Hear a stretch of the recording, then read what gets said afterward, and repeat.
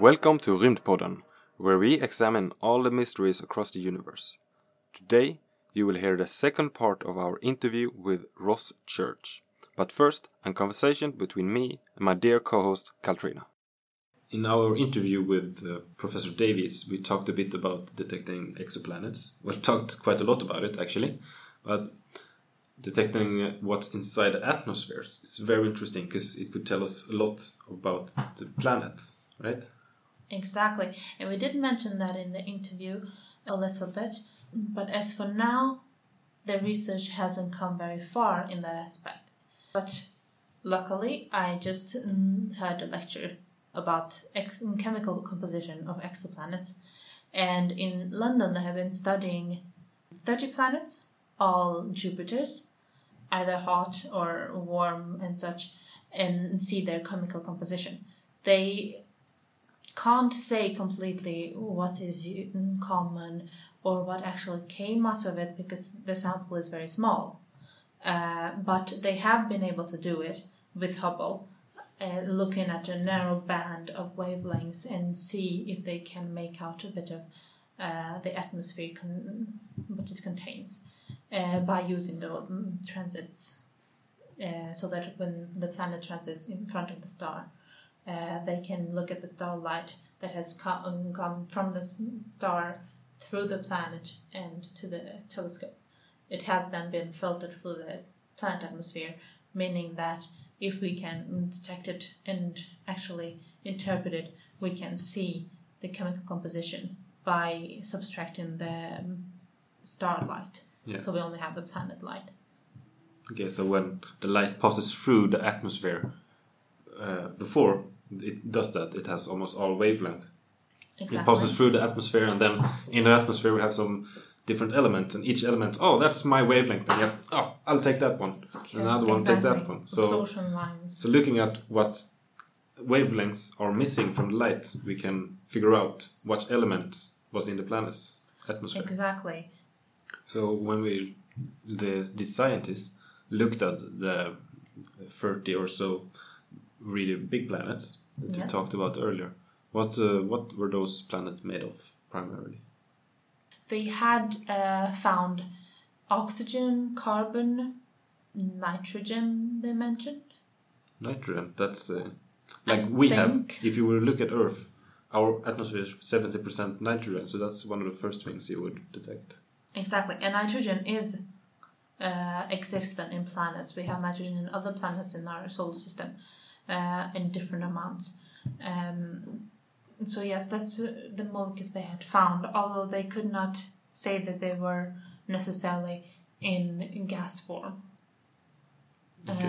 And their data was not clear enough, and it wasn't good enough to actually say how much of each of these elements existed. So if it's not in gas form, how do we detect it? Like, for example, if the light from the sun comes down on the surface of a planet and bounces off that, will it still the surface absorb, or maybe it has to be liquid, so it goes through the water and then goes up in some way? I think the survey will be just reflected, so I don't think it will interact and then be emitted out, so we would see it. So how? I'm not sure. But why could it not be gas? They could not say. They have maybe just looked at a planet and they could only see that there were 2 or 3 molecules in that study, in the atmosphere, because their band of study, the spectrum was so narrow, so they could not see much of the absorption lines, and they could not say how much percentage of that molecule that existed in that planet atmosphere. That's a limitation of the instrument that they're using to detect the light. When the light comes to the scientist's instrument, it depending on how you build it, it will only absorb some of the wavelength, not all of it, because that's more or less impossible. It's really hard to absorb everything. Exactly. To find life on other planets, which is the most interesting compounds to look at, to say that, those compounds that we saw can only be there if we found life. So scientists have been looking into this, and of course it's extremely difficult to know, because perhaps the life is not like here on Earth. The problem is we only know one kind of life, and it's the kind of life we have here on Earth.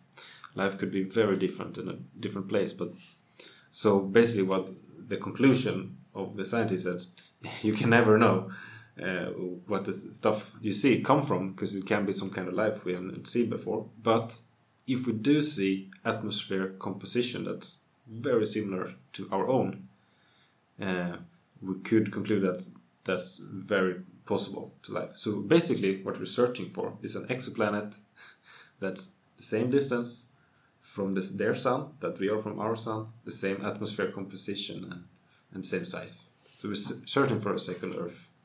So this is really hard, basically. What we need to do is just go there and visit. Or of course, if we get the message of this extraterrestrial intelligence at the search, if they detect a radio transmission saying, "Hey, we're here. What's up? Want to play some basketball?" that would be a clear. Yeah, there's humans. Or probably it's just some kid that is messing with the scientists. A smart kid in that case. Yeah. No, we will have to just simply wait and see.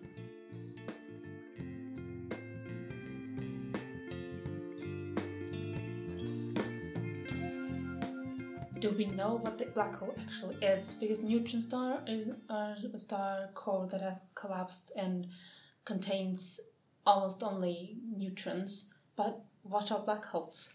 We can't see them, so how do we know? It's a good question. So what we know is that there's a solution to Einstein's equations of general relativity, which is an object basically so dense that light can't escape from it. The thing that we see is called an event horizon. So that's a surface inside which, if any light or any material passes inside it, it never comes back out again. And so the thing that we really see are these event horizons, and light that passes close to them but doesn't fall inside gets bent, it suffers time dilation effects. So there's all sorts of weird effects go on around these event horizons, which we can see by studying things like accretion disks in black hole X-ray binaries. What goes on inside the event horizon, no information leaks out of the event horizon, so we don't know, really. In a very purist sense, we perhaps think it might not matter, because it has no observable consequences for the rest of the universe. Of course, it's something people are interested in and work on trying to understand theoretically, but it's very hard to see how we could ever test what goes on inside an event horizon. Okay, and in stars, they're made of helium and hydrogen, a lot of heavier elements. So when they do a supernova and become a black hole, do you expect those elements be ripped apart and just pushed together in the quarks that they're made of? Yeah, again, we don't really know. So the challenge is that we don't have a theory that unifies the behaviour of particle physics, the behaviour of fundamental particles in very strong gravitational fields. That's a challenge in fundamental physics, which we have yet to find a satisfactory solution to. I mean, the formation of a black hole, we think, probably passes through a neutron star phase. So what happens is you will, in the collapse of the core of a star during a supernova explosion, you'll form a neutron star, but that neutron star will be too massive to support itself under its own gravitational force. So it will contract and ultimately become dense enough that it slips inside its own event horizon. But what happens to the material after that is very hard to say. Okay. Really. So if we start with a neutron star, so when the neutron star form, what happens with all the protons and all the other particles? Does they transform into neutrons, or they just scattered away? The protons, which form around half of the nuclei of any heavy element, capture electrons to transform into neutrons. And in fact, the outer layers of a neutron star consist of a mixture of neutrons and protons. So in the formation process, what happens then is that as this extremely hot neutron star is forming, it cycles between neutrons and protons, with protons capturing electrons and then releasing electrons to convert back into neutrons again. And in the process, very large volumes of neutrinos are produced, and the neutron star is largely transparent to them, so they stream out through space. And in fact, they cool the neutron star as it forms, and in doing so carry away most of the gravitational potential energy that's released in the collapse of the core of the neutron star. And we've detected these very large fluxes of neutrinos. Again, that's another challenging detection to make, because neutrinos have this nasty habit of going through anything without interacting with it, including any detector you try to build. But there is a very small cross-section for interaction with ordinary matter. And we saw that from the most recent, really nearby supernova, which was in 1987 in the Large Magellanic Cloud, which is a satellite galaxy of the Milky Way. We mentioned just briefly compact binaries. What are those? The expression is usually used for one of these binaries which has two neutron stars, or a neutron star and a black hole, or two black holes in. And so they're a field of study in their own right, really, because they're some of the more extreme objects in the universe.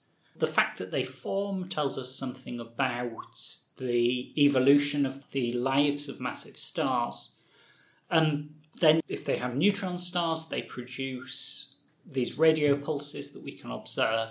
And at the end of their lives, when they merge, they produce gravitational waves, which we can observe with LIGO and ultimately, potentially, with LISA when it's built. We've also mentioned gamma ray bursts. That's very high energetic and interesting. You said that it could come from neutron stars merging, but could it come from something else, and what would that tell us? So gamma ray bursts come in two kinds. One that we now are pretty confident is in fact the merging of pairs of neutron stars, and they are the short ones, as they're called. So they're classified short and long depending on how long the gamma ray signal lasts for. And what we saw after the LIGO detection of the merging neutron stars was a short gamma ray burst. But we also see long gamma ray bursts, and those are associated observationally with regions of galaxies, because we've never seen one from our own galaxy. We see them from other galaxies, and we see that they come from regions that are rich in young massive stars. So we think what we're seeing is the formation of a black hole at the end of the life of an extremely massive star, but also an extremely massive star that's rotating very rapidly. And because it's rotating very rapidly as its core collapses, once it's reached a mass too massive to support itself with gravity, the material in the outer layers of the core can't fall directly in. Because of the rotation, it has too much angular momentum. So very transiently, it forms an accretion disk. So this is like an X-ray binary, but it's like a crazy over-the-top X-ray binary. Because instead of having just a tiny fraction of a stellar mass in that disk at any one time, you have many solar masses of material falling into this newly formed black hole. So there's an extremely high accretion rate, it's extremely luminous, and that energy then drives the production of a jet of relativistic plasma which produces these gamma rays. And we see the gamma rays if we're looking basically along that jet right into the core of this massive star as it collapses. I'd like to go back to planetary systems a little bit. We talked with your colleague earlier about how to detect different exoplanets. I don't know if this is your field, and the most common method is the transit method, right? However, this only works, right, if the disk of the system you're observing is aligned with Earth. If it's shifted, you cannot see the planets. They will never pass in front of their sun from our perspective. We have detected a lot of planets this way, but how many solar systems can we never detect with this method? And is there any better method to detect them? So this is a bit away from things I do, but if we think about the solar system, the planets lie in a single plane in the sky, which we call the ecliptic. You could only see the solar system as an alien attempting to detect it if you were looking directly along the plane of the ecliptic. However, there's another effect that the planets have on the central star, and that is that their gravitational force causes the star to move. So as the Earth orbits the Sun, what actually happens is that both the Earth and the Sun orbit their common centre of mass. So the common centre of mass of the Earth-Sun system is well inside the Sun, because the Earth is much lower mass than the Sun is. But it still gives the Sun a slight wobble as the Earth goes around it. And what that means, if you're looking at the light from a star like the Sun, is you see the star move back and forth, and that causes a Doppler shift in the light that we can observe. So that's the other means of detecting planetary systems. It's quite challenging to measure those Doppler shifts because they're very small for Earth-like planets, but it is complementary to transits, and if you see both these radial velocity variations, as they're called, and transits from the same planet, then you can learn a lot more about it. You can work out its mass, you can work out its orbit. Yeah. And there is a link here to what we were talking about earlier, because if instead of having a planet, what you have is another star, so you have a binary star system, then you can use the same tools to understand that binary star system. So from the radial velocity variations on one of the star, you can learn about what the ratio between the masses of the two stars in the binary is, about how far away they are, about their orientation on the sky. If, again, you're looking at that binary and you're lined up with the plane of its orbit, then you see, rather than transits, they're called eclipses, but it's the same thing. It's when one star passes in front of the other and blocks out the light coming from it. And these eclipsing binaries, as they're called, are one of the best ways to study binaries with two normal luminous stars in. When you have these planets orbiting the stars, they still move back and forth, right, to create the Doppler shift. Yeah. But if the solar system that we're looking at are a bit inclined, that would change the Doppler shift. But maybe we do not know about the inclination of the solar system. How do we handle that? So this is, if you just see the Doppler shift, then you can't indeed measure the inclination. The only thing you know is that the system isn't face-on, because then you wouldn't see the Doppler shift at all. So you know it must be somewhat inclined with respect to the plane of the sky. The great thing about eclipses is that if you see them, it means you know that you're looking at the system edge-on, because otherwise it wouldn't be lined up. So that's why the combination of the eclipse method or the transit method for planets with radial velocities is such a powerful technique for understanding and measuring the properties of these planetary systems or binary star systems. So this radial velocity is not as good if you don't do the transit method as well. And if it's edge on, you can't use it, right? So if it's face on, you can't, then neither method works, yes. In fact. If you're looking at your planetary system edge on, then that's when the radial velocities have the largest amplitude. Okay. So there is another third method which will work for some planetary systems, and that's called astrometry. And It comes from measuring the position of the star, not its velocity this time, but the position. And so, again, if you have a star and a planet, the planet and star both orbit around their common centre of mass. So what that means is that the star traces out a tiny ellipse on the sky, corresponding to the much larger ellipse traced out by the planet. And if you can measure the position of the star extremely accurately, you can plot that ellipse and hence work out what the planet's doing. So measuring very accurately the positions of stars is something we're interested in doing for other reasons, principally to work out how far away they are.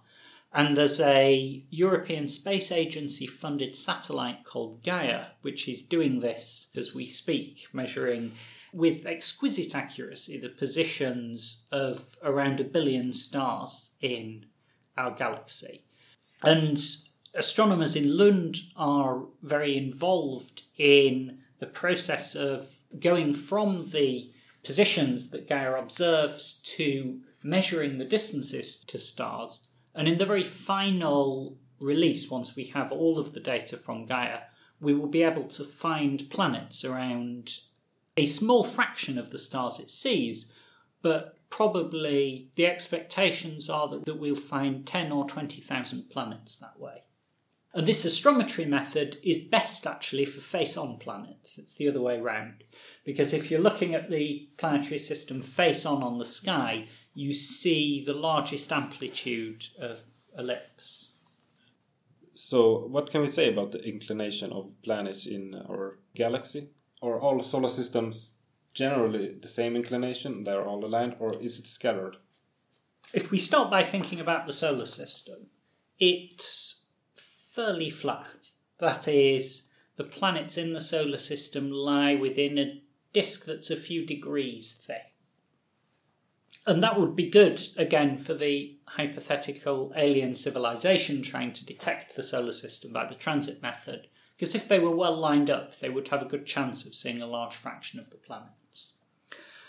In terms of other planetary systems that we see in transit, one of the results from the Kepler satellite, which is a NASA satellite looking for the transits of planets, is that it saw very many multiple planet systems where we see, instead of a transit of just one planet, 2, 3, 4, 5, 6, even 7 planets in the same planetary system, all transiting. And what that means is that that planetary system must have a disk that's extremely flat, so has an angular spread sufficiently small to allow us to see all of those planets transit. So we did some work here in the department with an earlier version of the Kepler data. We came up with a statistical argument as to how thick those disks should be based on the ratios of planetary systems with different numbers of transits that we observed. And our conclusion is that the typical Kepler observed planetary system has a disk of planets that's only 2 or 3 degrees in thickness. And that's relatively similar to what we see in the solar system, and it suggests that those planets formed from a thin protoplanetary disk and have not been messed up very much ever since they formed. In that sense, they're rather like the solar system in that they're still relatively flat, relatively pristine, relatively untroubled by internal instability or by encounters with other stars. Disks of all the different solar systems, would you say they are aligned with a galaxy disk? So what we assume generally is that they're not. The orientations of the disks of the different planetary systems are randomly distributed on the sky. And that, again, fits with the numbers that we see in the Kepler data. So we know that at least some of them are aligned with us, but if we assume that they're aligned simply randomly on the sky, that any direction is as common as any other, then when you work through the numbers, you come to the conclusion that the average Sun-like star has a planetary system with a few planets in, probably a bit more massive than the Earth. And that's the sort of numbers that you would expect if planet formation is a fairly common process that happens around most stars. And there's no particular reason why it shouldn't be. So that's a picture that fits very well. So then you might ask the question, why aren't these stars aligned with the disk of the galaxy? The galaxy has a lot of angular momentum, so why don't the stars all form aligned? And the answer to that is turbulence. So turbulence is the random motion of gas inside a cloud, and in this case the relevant cloud is the one that the stars formed from. So we think that stars in general form from what are called giant molecular clouds. These are clouds of gas that's cold enough that they form in the molecules, not unlike the molecules that are common on Earth, so in particular molecular hydrogen. These clouds, when we study them, we find that they're highly turbulent. That is, that the gas inside them is mixed and churned and is moving in seemingly random directions. So, although one of these clouds might be moving very much in the plane of the galaxy and might be associated with some large-scale feature in the galaxy, inside it's a complete mess. So if you take a little box of that cloud, it doesn't know anything about the large-scale structure of the galaxy. And that reassures us that our assumption that when the stars form out of that gas, they don't know which way the galaxy is facing, is a reasonable one. Can we say something about directions that the moons in our own solar systems is orbiting? Are they also scattered in the same way? Because you could say the solar system is made from a protoplanetary disk. So now moons are getting well outside my scientific scope, but we think that probably actually the moons of the solar system are not all formed in the same way. So they probably have rather different histories. With the Earth's moon, the most likely scenario is that it was formed by a lump of material left over from planet formation crashing into the Earth and knocking out a cloud of material that then coalesced into a moon. And it's not particularly well aligned with the orbit of the rest of the solar system. It's inclined by some number of degrees. I don't remember the exact number. Probably the moons around the more massive planets like Jupiter and Saturn formed like miniature planetary systems from disks of material that coalesced. One thing we do know is that you don't have moons that have orbits that are really near perpendicular to the orbits of the planets around the Sun. And the reason you don't expect that is that it was shown by a Japanese astronomer called Kozai, and separately, but at the same time, by a Russian astronomer named Lidov, that sort of configuration is unstable. So if you have a flat planetary system and then a very highly inclined moon, what happens is that the gravitational torque from the planetary system bends the orbit of the moon down. And as it's bent down, it becomes extremely eccentric, which would cause it to crash into the planet ultimately. So for any stable system, and this applies not only to planet-moon systems, but also, for example, to binary star systems where one of the stars has planets around it, and to comets in the solar system, and to objects in the Oort cloud, and so on and so forth. There's a limit to how inclined they can be, because if they're very inclined, you get these Kozai-Lidov cycles, as they're called, which push the orbits into very high eccentricities. And very eccentric orbits tend to lead to some sort of unstable scattering or merger event. There have been many interesting parts here in the interview. In a summary, what is the biggest focus in the study of gravitational waves, binary systems, that is now and in the nearest future? So, in the very near future, I would say there are perhaps three exciting things. The first exciting thing is the double neutron star merger that we saw in 2017. That gives us a wealth of physical information, doorway into understanding the physics of short duration gamma ray bursts in general. So it's by far the best observed, the best understood short-duration gamma-ray burst, and we want to mine that treasure trove of data to learn more about the physics of these systems. So the second exciting thing is if we see more of these, because when you've got one object, you don't ever really know whether it was just a bit weird or not. But if you see more of them, then you can learn something about the sample, you can understand what different sorts of systems give you, whether if you look at it from a different direction, it looks different, all those sorts of questions. Then the third thing is understanding the massive black hole binaries. Where do they come from?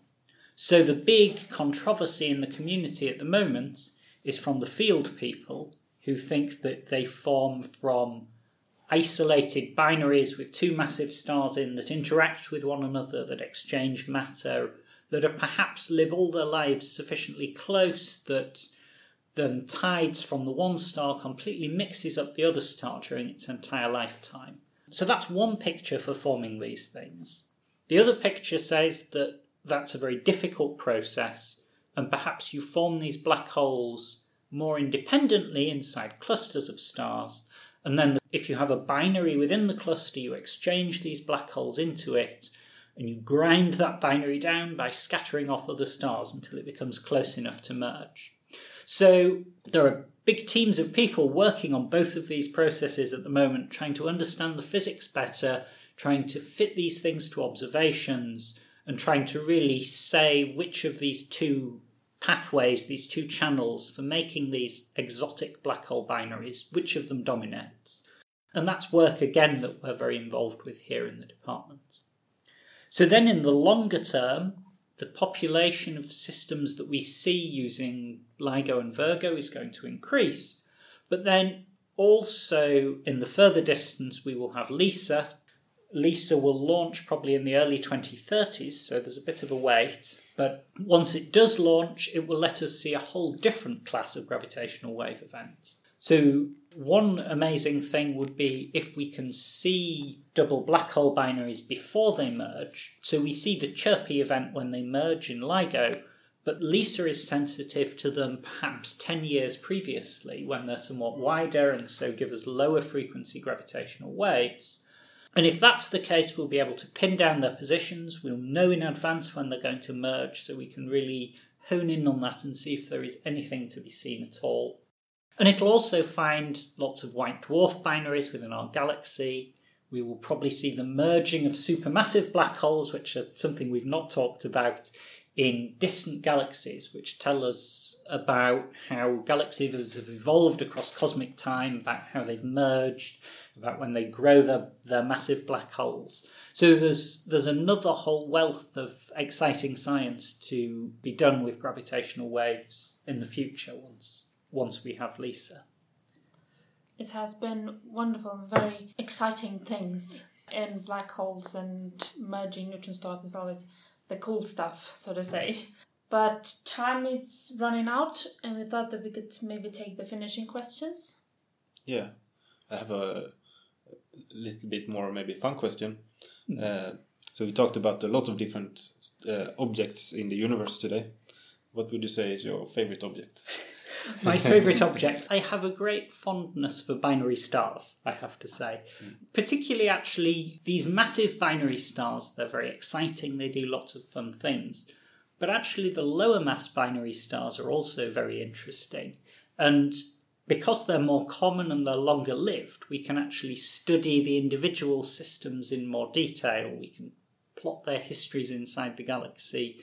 So I suppose my favourite systems are the binaries with stars in around the mass of the Sun, or a few times the mass of the Sun, and studying where they form, how they evolve.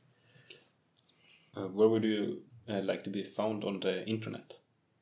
If you have any social media or somewhere you like to redirect people? So if you're interested in more about the work we've talked about, you can find the things I do on my webpage. I'm Ross Church. You can search for my name, and I have a webpage here in the department which has a bit more of a description of what I do, and then links to some of the papers I've written if you want to delve into that. Yeah, and we will put the link to that in our show notes as well.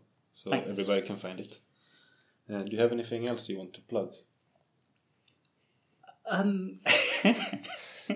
Actually, one other place you can find me, and this is a different aspect of some of the work that I do, is if you look on the YouTube account of the Pufendorf Institute, which is an interdisciplinary research institute in Lund, though you can find links to videos of me talking about how we can use machine learning to study the spectra of stars in our galaxy, which it's a complex link, but actually this is one of big surveys of the spectra of very many stars is one way in which we can find these binaries and study their properties.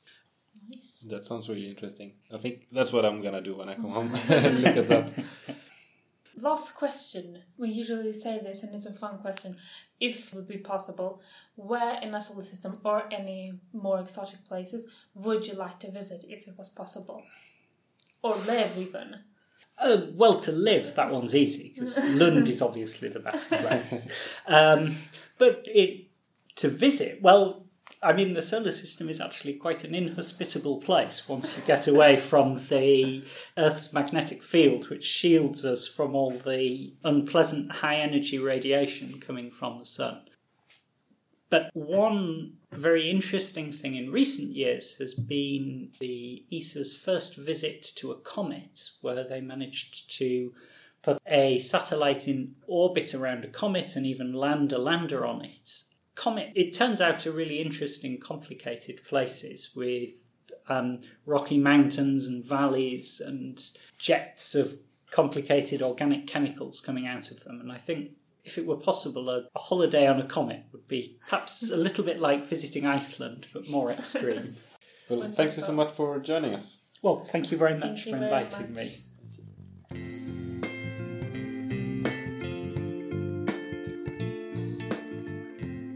You can find more episodes of our podcast at astronomiskungdom.se/Rymdpodden, or just try to Google Rymdpodden, hopefully you find it.